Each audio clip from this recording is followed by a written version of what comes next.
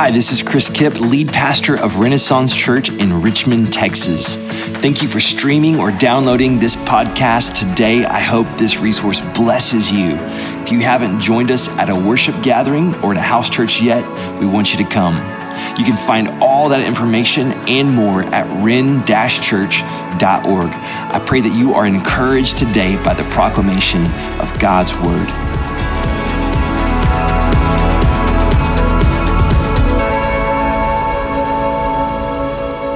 Amen. Awesome. Again, welcome. If you're joining us online, so glad that you're with us. I was going to say that I wish I could see you face to face, but we were joking earlier that we could have called this Sunday, Go to Church in Your Underwear Sunday.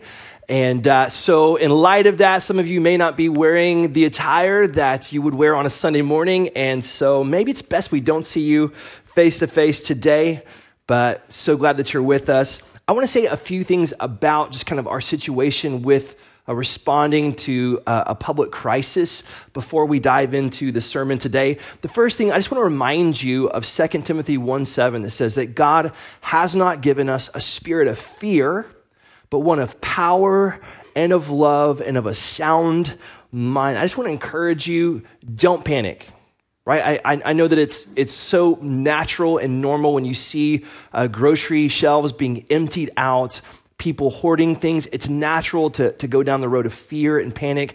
I just want to encourage you, don't go there. Okay, I want you to remember that God has given you a spirit of power and love and sound mind. The second thing, I want to encourage you to love one another. This is a time when we have an opportunity to share with people that maybe don't have the things, maybe they didn't get to the grocery store in time and they need something. We have an opportunity to tangibly love other people. So I want to encourage you to tangibly express God's love to other people. And lastly, just use wisdom. The CDC website has great measures that we can take. Simple things, washing our hands, just being careful about where we go, when we go there. Use wisdom in this time, okay? And I want to let you know that we always have for you a place for you to receive prayer. If you go to our website, ren-church.org/prayer, we have a place where you can submit a prayer request that's confidential. It goes to our prayer ministry leader, and that is prayed for specifically every week. And so if you have a prayer need, please go and join us there online. We've been in a series as a church body called 40 Days.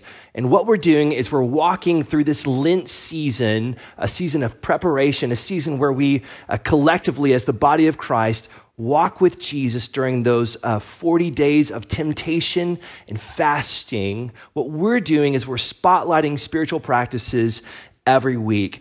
Last week, the week before last, we spotlighted the practice of prayer and how essential that is for a follower of Christ to be a person of prayer. Last week, we talked about Scripture and how God breathed into His Word that it might breathe into us, and how important it is for us to get His Word into our hearts and minds. And so I challenged you guys to be reading Scripture. This week, we're going to look at Matthew chapter 4, verses 1-4. And instead of challenging you to take something up, I want to challenge you to actually lay something down. And so if you want to turn with me, Matthew chapter 4, I think we're going to have this on the screen for you as well right now. I'm going to read starting in verse 1. It says, "Then Jesus was led up by the Spirit into the wilderness to be tempted by the devil. After he had fasted 40 days and 40 nights, he was hungry.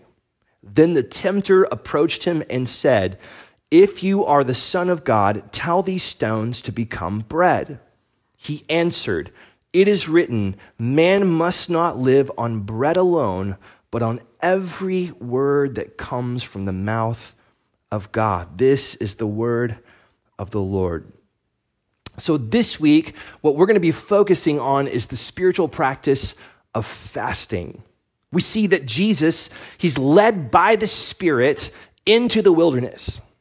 That he goes in and he, finds this isolated place and he fasts for 40 days and 40 nights. Now, fasting is something that is incredibly difficult for Houstonians to talk about because I don't know where you're watching this from, but here we don't have hills or mountains to look at. You'll find better beaches in other places across the nation and world. We have to deal with humidity and mosquitoes and bugs, but we have very green grass, we have great people, and we have fantastic food in Houston. And so to talk about fasting is especially painful for us here, but that's what I want us to focus on this week. And I want you to think about the scenario that Jesus is in. He's going to be facing off with Satan himself. The devil is coming to tempt him. And so what he does is he fasts for 40 days and 40 nights. Now, if it's me, okay, I'm going to want to be in like top physical condition. Why would Jesus fast? I mean, wouldn't you want to be at your physical best when Satan is coming to tempt you? I would probably want to have 3 square meals and an extra shot of espresso in my latte that morning because I'd want to be at my physical best. But Jesus fasts for 40 days. Why is that? Well, the first point I want to make for you today is this, that fasting confirms our total dependence on God. It confirms our total dependence on God.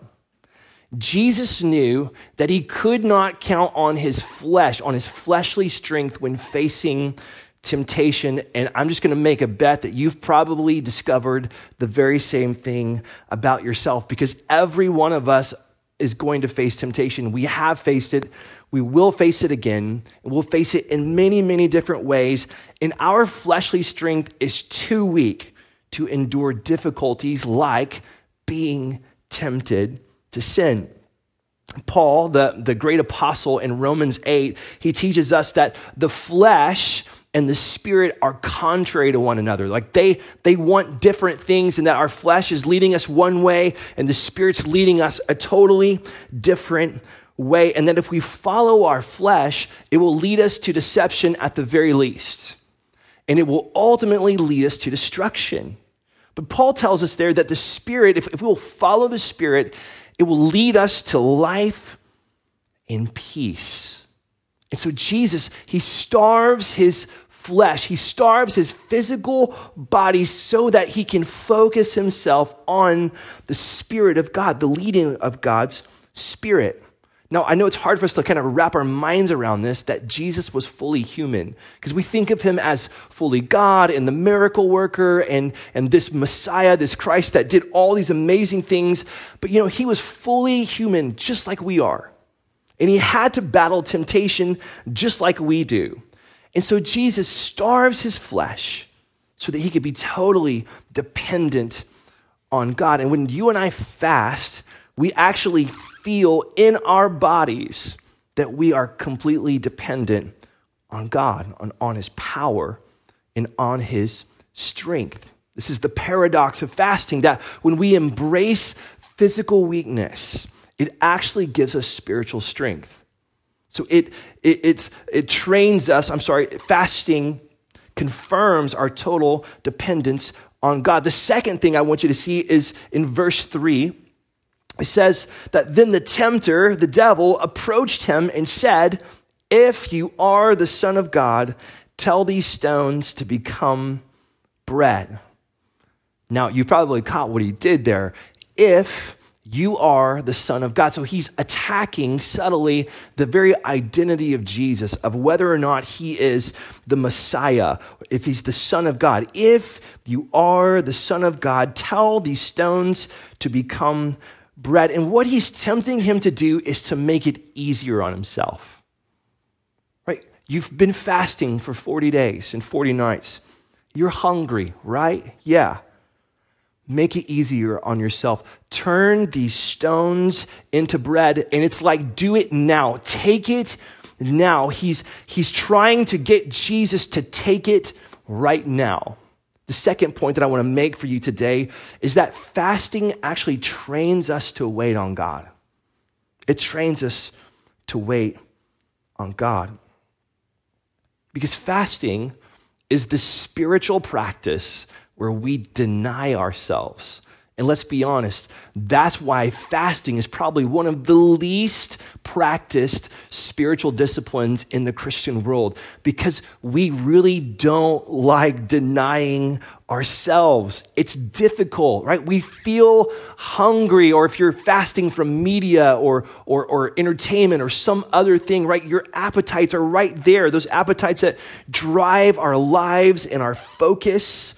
And I know in my own life, when I've tried to fast, and I said, I'm going to fast for 3 whole days, and I'm going to pray, and by like day 2.5, I'm already talking myself out of it. Like, I think I've prayed pretty well. I prayed a lot, and I start listening to my appetites, and I will end my fast early. I will talk myself out of finishing the fast, because denying myself is hard. It's hard for all of us. But I wonder, how many things have I missed? How many things have we missed because we just wouldn't wait? Like, we just wouldn't wait on God. As believers in Christ, I think a lot of times we think, Jesus has done it all. He's paid it all. It's grace, right? He's died on the cross. He's paid for our sins, and it's all grace now. And so why would we even do something like fasting, right? Why would we deny ourselves? Why would we, not eat or turn off media for a certain amount of time? Well, it's in fasting that we actually get direction for our lives. In Acts 13, the believers, this is after Christ has resurrected, this church in Antioch has leaders, and they're worshiping and they're fasting.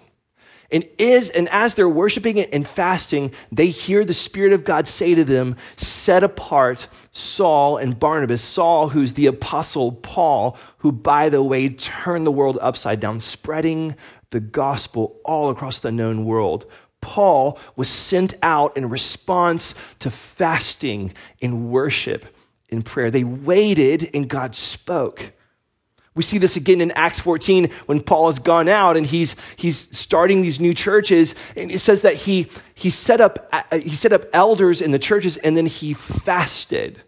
That he waited to hear from God about these new churches and what was going to be happening and who should lead those churches. And so fasting is this practice where we actually just wait and we listen and we worship and we pray. It trains us to wait on God.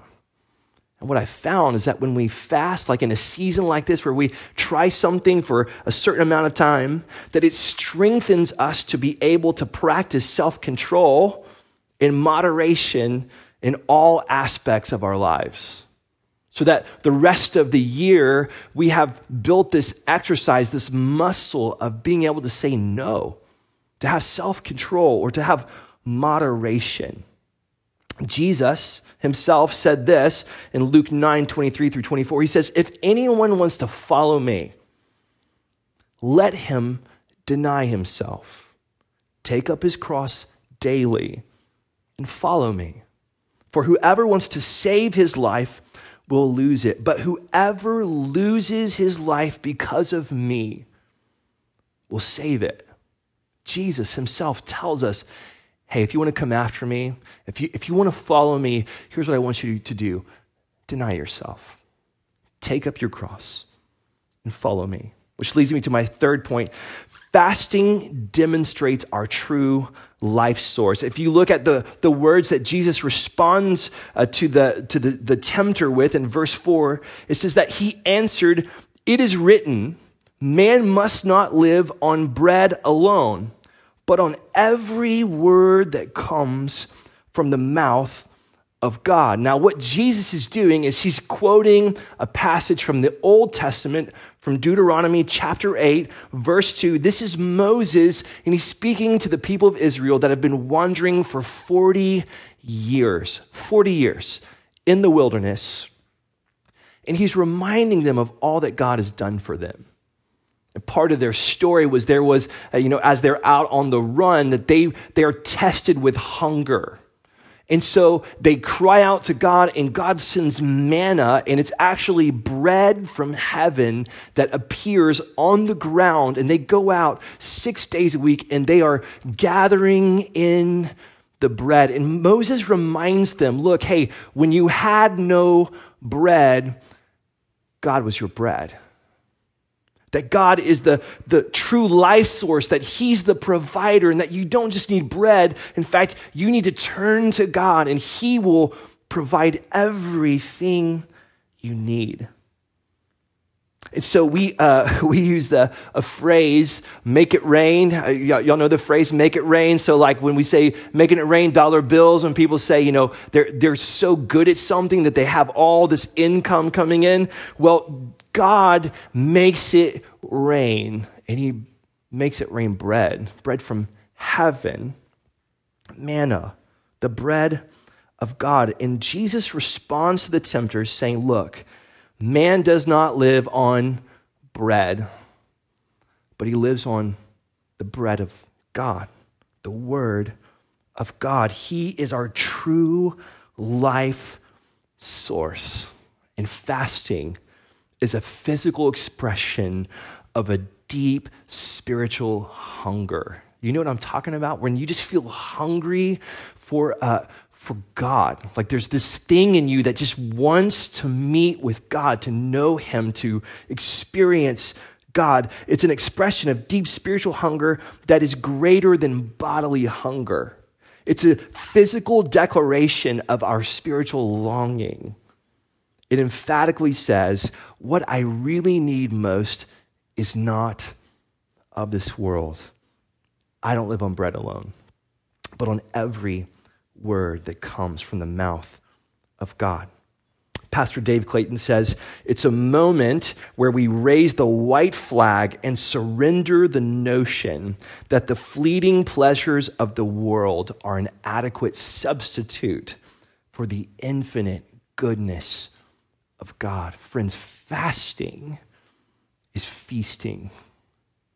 It's where we press pause on our normal meal schedule or our entertainment or media or social media or whatever we're doing. We press pause for a season and we remind ourselves of where our life really comes from, that it comes from our Heavenly Father. And so today I want to challenge you, just as I've done each week in this series. I want to give you a fasting challenge, and I want to encourage you to really, really consider what I'm about to tell you.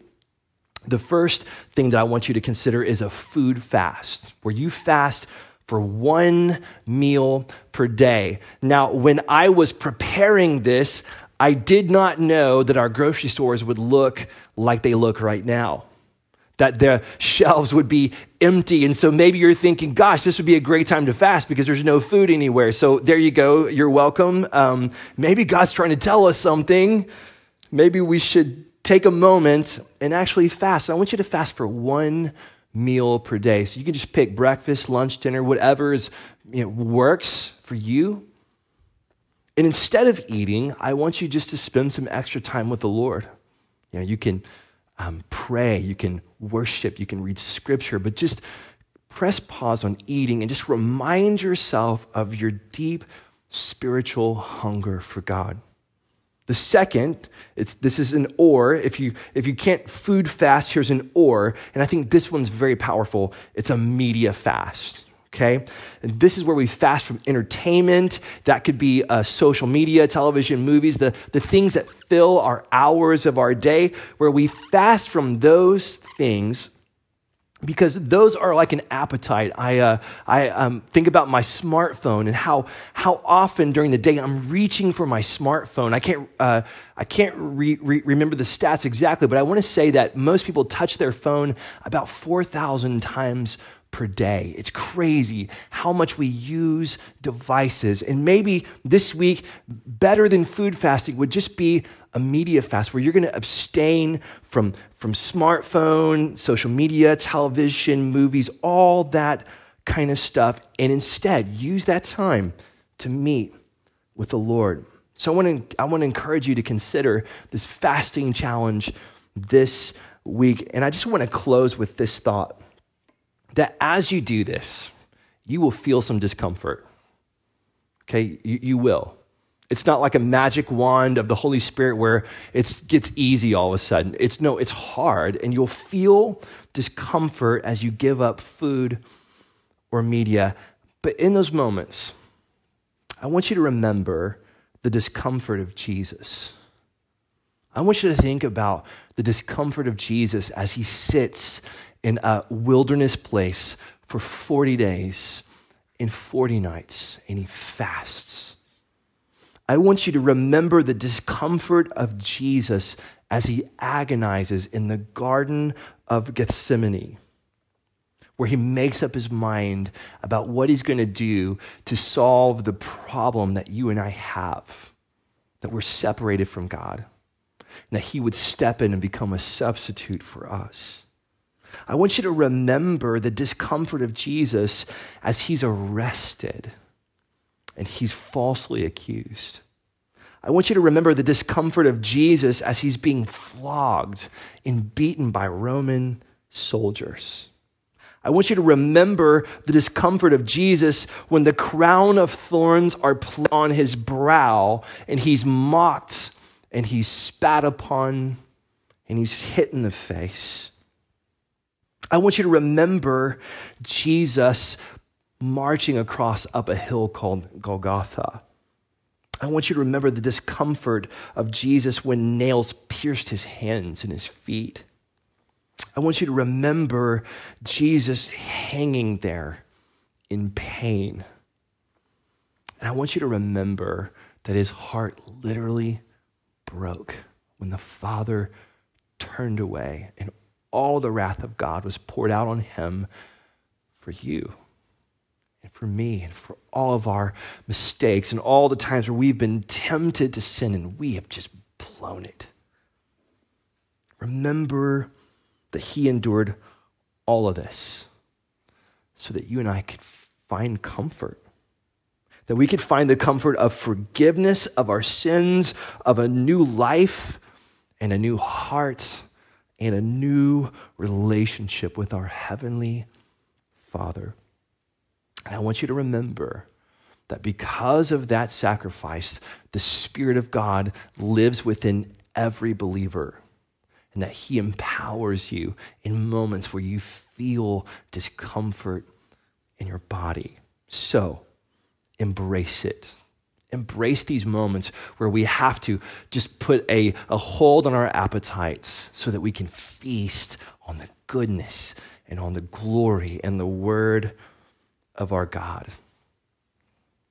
And lastly, if you do not know this Jesus, I want you to know that maybe the Spirit of God is prompting you right now that this is your moment, that you need to just turn your heart and your life to him, that he has done all this on your behalf so that you could be reconciled to your Heavenly Father. He loves you. He absolutely loves you. He wants you to come into relationship with himself. And we do that by surrender. When we surrender our hearts and our wills and we turn our lives back over to him and we make him Lord and master of our lives. And so if that's you today, I want you to know that Jesus stands ready to receive you. So I want to encourage you to turn to him today. Let me close us with prayer. Thanks for listening to this episode of the Renaissance Church Sermon Podcast. To contact us or find out more information, visit ren-church.org.